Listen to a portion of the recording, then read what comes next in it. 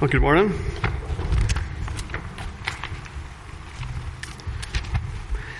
Lovely to be back again in Hollywood. After last week, I was back in the wilds of County Tyrone, back in my home place, home church. So I've made it safely back to civilization this week back in Hollywood. So it's lovely to be back again. And we're going to turn in God's Word this morning to the book of Galatians. Galatians chapter 5. And we're continuing on in our series on the Holy Spirit. And we're looking this morning, the topic is the fruit of the Spirit. But it'll take us a while to get to the fruit of the Spirit. We will get there, hopefully, by the end of this morning. But we're going to think really about the sort of life that, Paul's little phrase, live by the Spirit. What does it mean to live by the Spirit? Because it's by living by the Spirit that the fruit of the Spirit grow. So I think this morning, what does it mean to live or to walk by the Spirit? We're going to read from Galatians chapter 5. We'll actually start in verse 13. This is God's Word. You, my brothers and sisters, were called to be free, but do not use your freedom to indulge the flesh. Rather, serve one another humbly in love. For the entire law is fulfilled in keeping this one command: love your neighbour as yourself. If you bite and devour each other, watch out, or you will be destroyed by each other. So I say, live by the Spirit, and you will not gratify the desires of the flesh. For the flesh desires what is contrary to the Spirit, and the Spirit what is contrary to the flesh. They are in conflict with each other, so that you are not to do whatever you want. But if you are led by the Spirit, you are not under the law. The acts of the flesh are obvious: sexual immorality, impurity and debauchery, idolatry and witchcraft, hatred, discord, jealousy, fits of rage, selfish ambition, dissensions, factions and envy, drunkenness, orgies and the like. I warn you, as I did before, that those who live like this will not inherit the kingdom of God. But the fruit of the Spirit is love, joy, peace, forbearance, kindness, goodness, faithfulness, gentleness, and self-control. Against such things there is no law. Those who belong to Christ Jesus have crucified the flesh with its passions and desires. Since we live by the Spirit, let us keep in step with the Spirit. Let us not become conceited, provoking and envying each other. Let's take another moment to pray. Father, we come this morning to your word, and Lord, we pray that you would make us hungry. You would make us hungry for what it is that you are saying to us this morning. Father, we know that if we are believers walking in this life, that, Lord, we know the reality of what it is to walk by the flesh and what it is to walk by the Spirit. And we just pray for the help of your Spirit this morning, that we would live more and more each day, live by the Spirit. Help us to walk away from the things of the flesh and to walk by your lovely and perfect Holy Spirit. And we pray for your help now. Pray for the Spirit's help, that Jesus would be glorified in us now as we think over what your word says to us. In Jesus' name. Amen.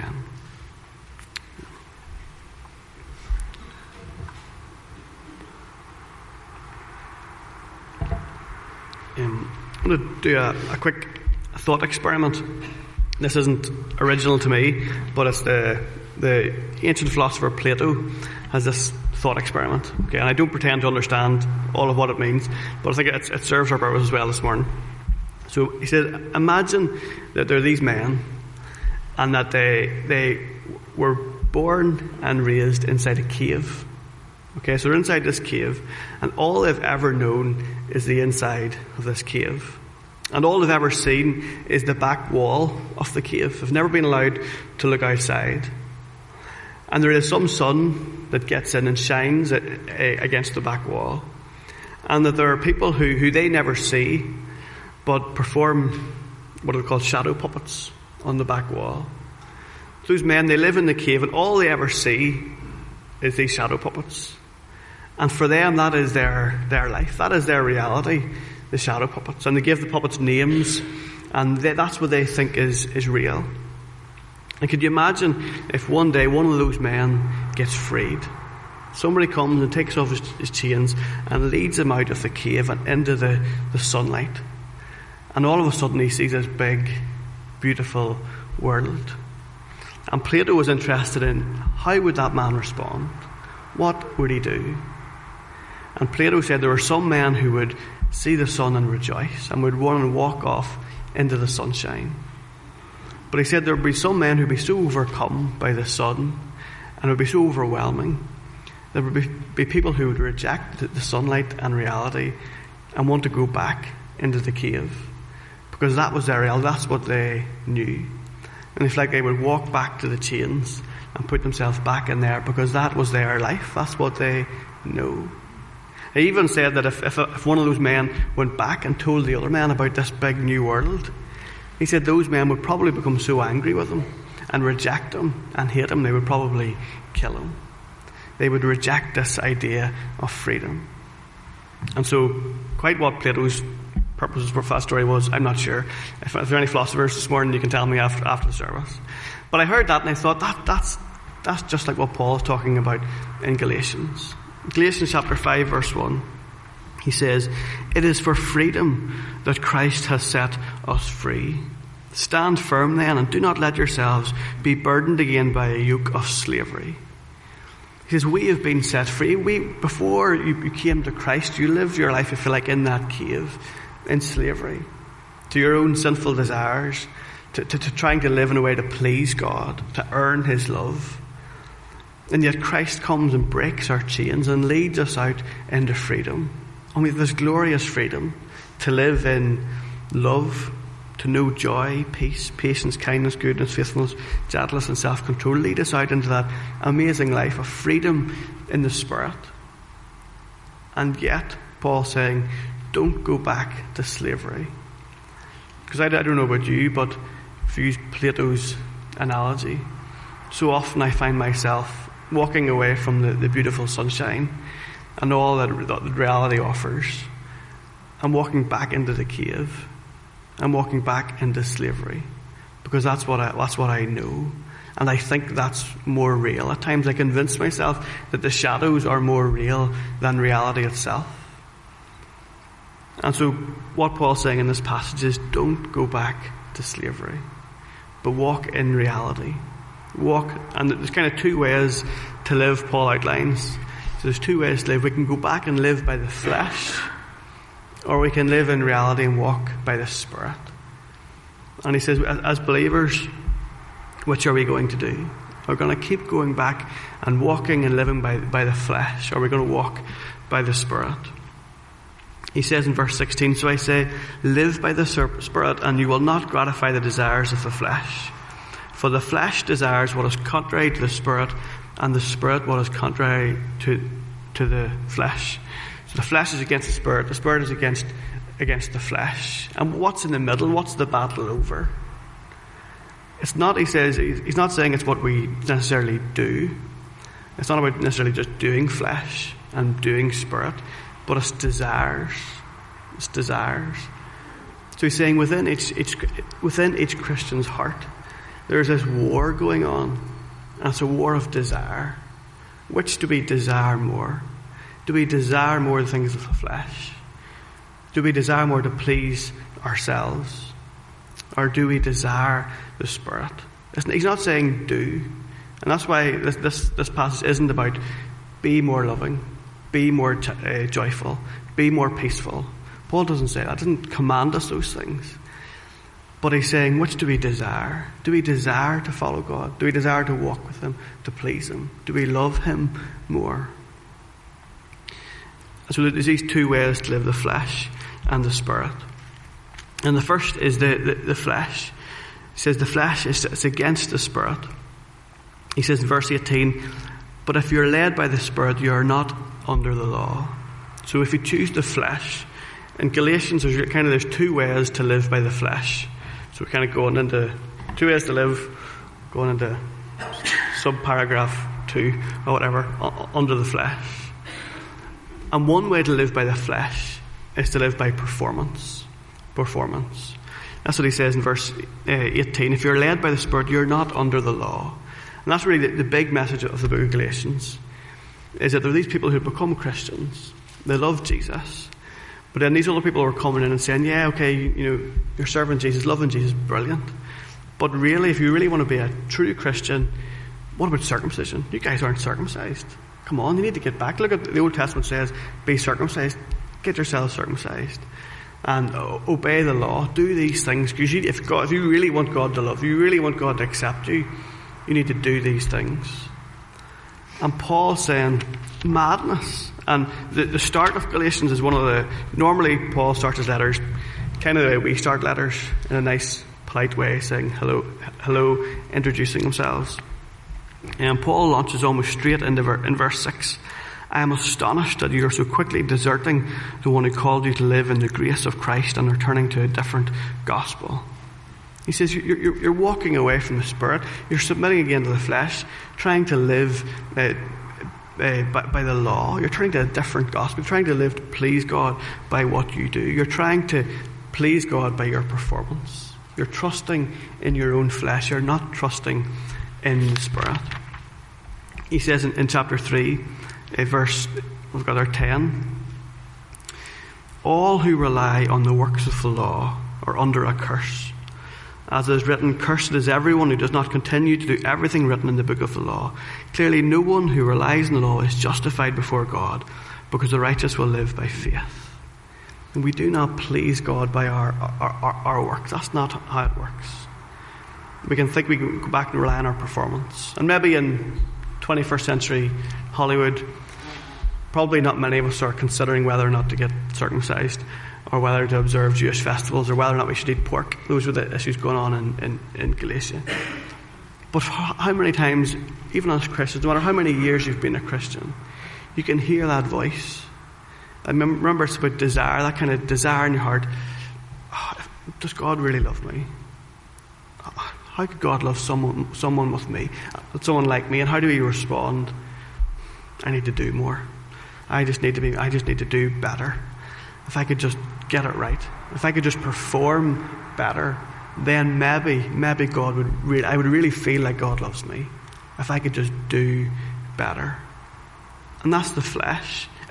It looks often like religion. It looks like people who do religious duties, and for the Galatians it looked very religious. But actually at its heart it was flesh, because it was me trusting in myself to please God. Working by the works of the law, no one will be justified. So he's saying if you're led by the Spirit, you're not under the law. So for people who live by the flesh, one way of doing that is performance. And then another way Paul says is pleasure. In the next verse, 5:19, he says, the acts of the flesh are obvious: sexual immorality, impurity, debauchery, idolatry, and witchcraft, hatred, discord, jealousy, fits of rage, selfish ambition, dissensions, factions, and envy, drunkenness, orgies, and the like. And he says, those who live like that will not inherit the kingdom of God. Another way to live by the flesh, not trying to earn God's love, but saying, I'm just going to live and please myself. I recently heard about the difference between a mermaid and a siren. This was new to me. So apparently mermaids are the mythical creatures, half woman, half fish, and sirens are half bird, half fish. Again, if anybody can correct me on that. But so far as I can remember, sirens, they sort of like mermaids, but half bird, half fish creature. And what sirens do, you've maybe heard of the siren song. In mythology, what the sirens did was they would sing this beautiful song, and sailors who heard it would be so drawn to the song, they would leave their ships and go off into the water to their own destruction. They would hear the song and would be captured by it, and they would go to their own destruction. And Paul's saying there's a war going on, and one of the ways we can lose the war is we hear the lure of the flesh for pleasure, and we hear it and we capture it and we follow it, and we go, but it's to our own destruction. Because people who give their lives over to that sort of life, he says, they will not inherit the kingdom of God. And so Paul gives these lists aren't meant to be exhaustive. They're not all of the works of the flesh. It's just an example. But so he says sexual immorality and impurity and debauchery. The first three are sort of sexual sins. And normally in these lists, he does begin with sexual sin. In Romans, 1 Corinthians, Ephesians, and Colossians. And why does he normally start there in his lists? Bring two possibilities. Probably that was one of the big temptations, one of the biggest issues for the people in that day. The sexual ethic in those days was probably even worse than ours, if that's possible. If you're a master and you owned a slave was yours to do whatever you wanted with. And there was no restraint. And it could also, that's possibly one issue, one reason why he begins there, because it was such a big issue. But also, as well, because sexual sins somehow seem to do more damage to our relationship with the Spirit. And I say that because in 1 Corinthians, Paul says, other sins are outside the body, but sexual sin is inside the body. Your body is a temple of the Holy Spirit within you, whom you have from God. So there seems to be something about, these other sins are out there, but when in sexual sin, it particularly grieves the Holy Spirit. It says, so if we live and give ourselves over to that, and constantly give up living by the Spirit, given into living by the flesh, our relationship with the Holy Spirit. Paul talks about grieving the Holy Spirit. That it will grieve the Holy Spirit. It affects our relationship with the Holy Spirit. So he starts with sexual sin. He also talks about kind of religious sin, if you like, idolatry and witchcraft. Witchcraft, other translations say sorcery. It's interesting he includes that. Just to throw in a note that dabbling in alternative spirituality is the opposite of what a life by the Spirit looks like. Increasingly you hear more of tarot cards and tea leaf reading and all those sorts of things. And whether they are legitimate, that's real spirituality going on there is not really the question. It's the opposite of living by the Spirit. You're not trusting in the Spirit's leading and guiding in our lives when we go there. It's not what life by the Spirit looks like. We're trusting in the flesh. So sexual sins, religious sins, the rest of the list to do with relationships, and then overindulgence. And the point is, in all of these, it's me having control over myself, me trying to please myself, doing what I want for me. And the kind of ironic thing is, whenever we hand ourselves over to these, we think that we're in control. But actually we're just like the prisoner going back into the cave. We're enslaving ourselves again to our own flesh. And if we're honest, we all go back there at times, and we can get tired of it. We have enough. We get sick of it. Like Romans 7, where Paul talks about, the things I want to do, I don't do, and the things I don't want to do, I do. And there's this war going on inside of us. The desires of the flesh are against the Spirit. But the opposite is also true. The desires of the flesh are against the Spirit, but the desires of the Spirit are against the flesh. So Paul's saying, in this war, we get these voices, you're not good enough, do more. These voices saying, please yourself, live for yourself. But Paul's saying there's another voice in the believer, there's another voice in this war speaking to us. And the war is, which voice are we going to listen to? Are we going to listen and obey the voice of the flesh that says live for yourself? Or are we going to listen and obey the voice of the Spirit? The desires of the Spirit are against the flesh. And it gives 4 different phrases about how to live by the Spirit. Walk by the Spirit, be led by the Spirit, live by the Spirit, or keep in step with the Spirit. And what's going on? What does it mean to be led by the Spirit? Well, I think there's 2 kind of things going on here. The first one is to be led by the Spirit. And so in some of them, it's me keeping in step with the Spirit, me walking, it's me doing. But there's also then the Spirit as one who's active. And whenever we're led by the Spirit. So he says, be led by the Spirit. Remember that it was the Spirit who came to us when we were in slavery. It was Him who came to us and took off our chains. It was him who led us out into freedom. If you're a Christian, whenever you came to faith, whenever you came to put your trust in Jesus, you did that for a reason. You did that because Jesus became to you in that moment more worthy of following and better and more glorious than any other way of living. It's the same whenever you fall in love. If you ask someone to write down a list of why did you fall in love with your spouse, you don't do that sort of thing, and you probably couldn't give a definitive list. You can't really explain it. And same whenever we become a Christian, it's we're captivated by Christ. I feel like we begin this relationship with him. It's not this cold, clinical decision I make because of this column outweighs the other column. We begin this relationship with Christ. I think sometimes we can reduce Christianity to a legal contract that Christ died for me, forgave me, and now I'm free, and God kind of has to love me because Jesus died for me, and now I must serve him. And that's kind of what a Christian life looks like.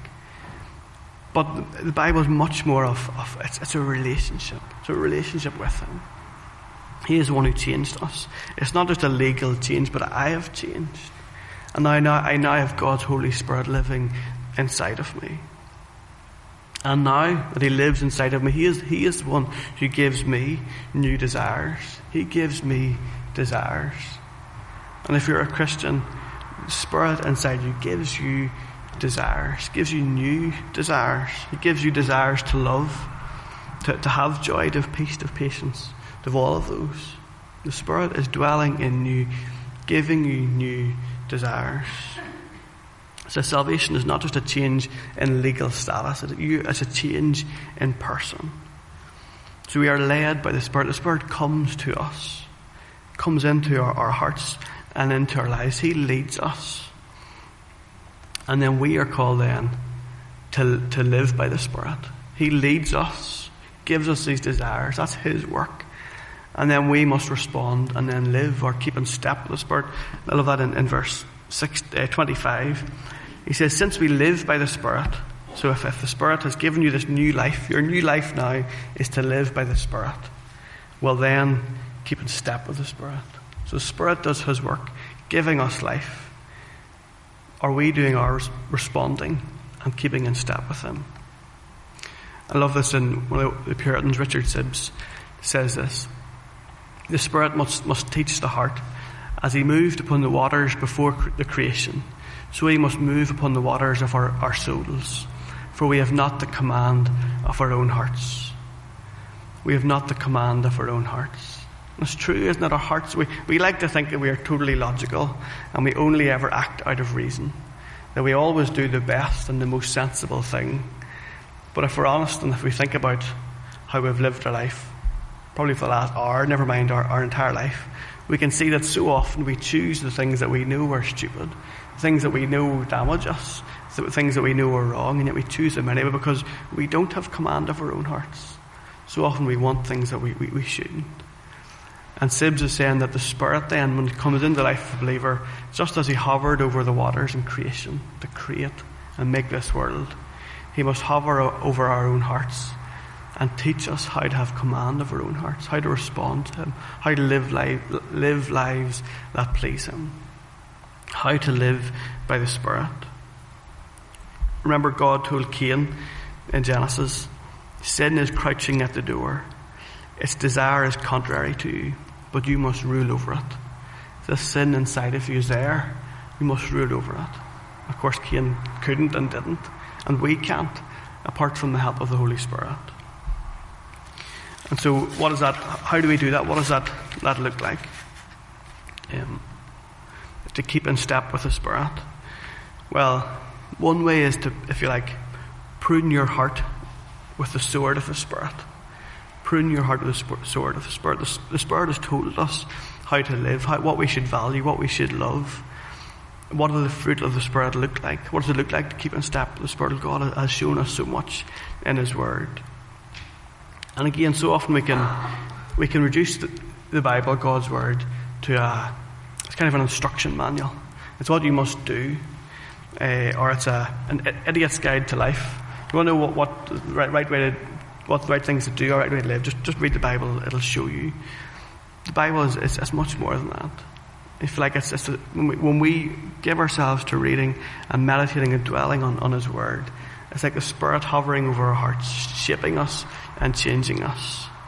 It's less like an instruction manual. It's more like in the war movies, there's always a soldier, and he takes out the picture of his sweetheart.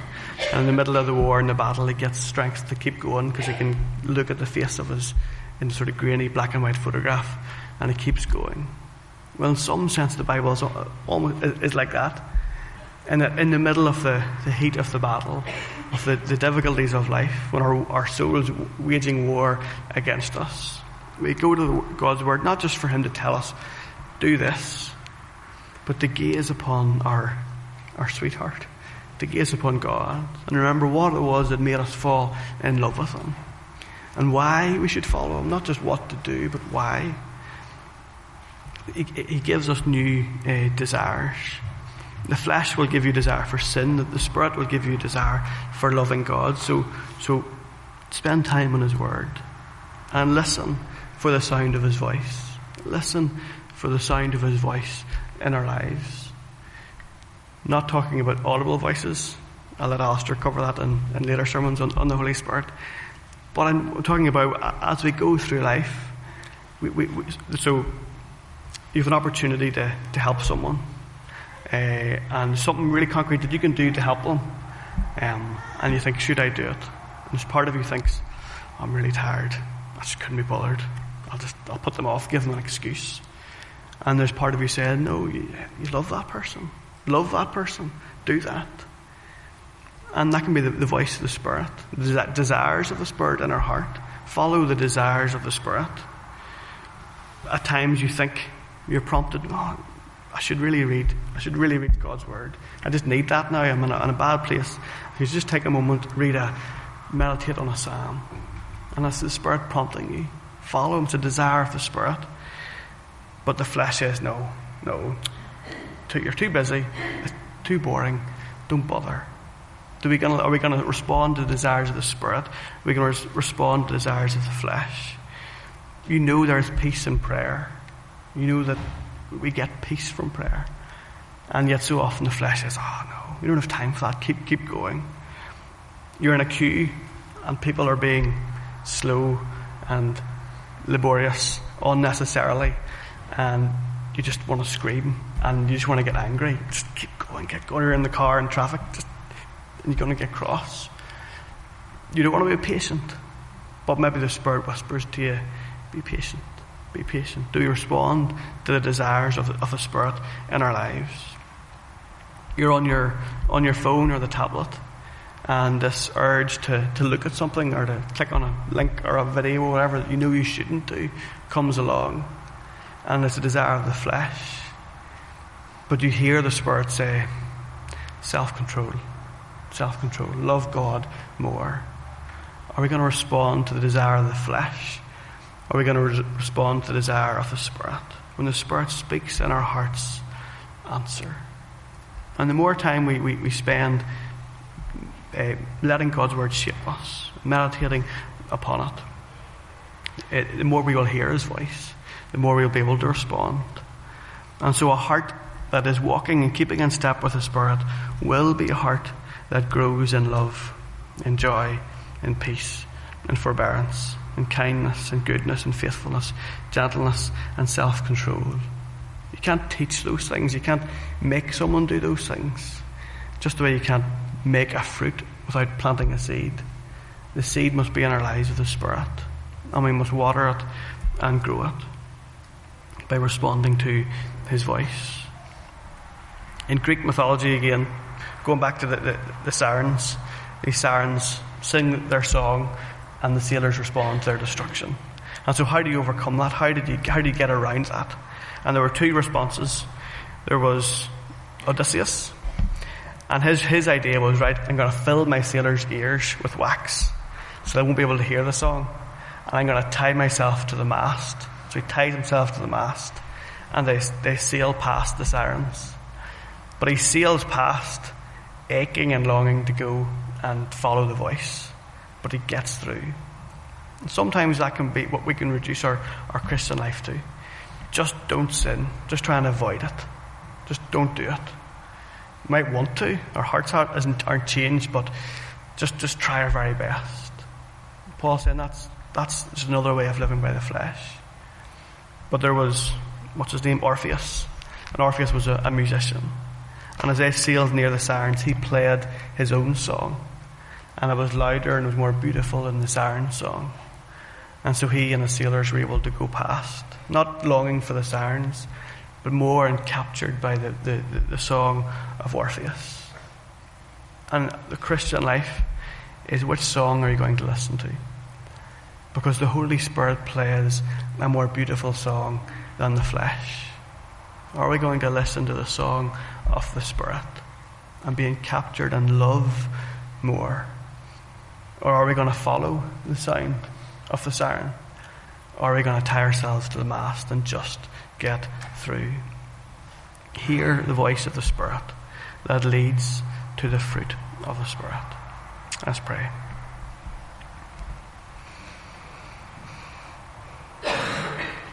Father, we thank you for what an amazing God you are. We thank you for God the Father who creates this world and has made every one of us and knows us. We thank you for your Son who comes into this world and becomes a servant and dies on a cross for us so that we could be forgiven and so that we could accept and know the regeneration of the Holy Spirit.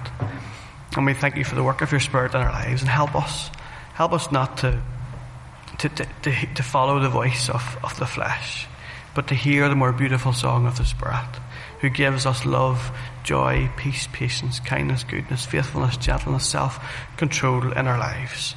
Lord, we pray that you'd help us to walk in those ways, walk in the Spirit more than in the flesh, day by day, in Jesus' name. Amen.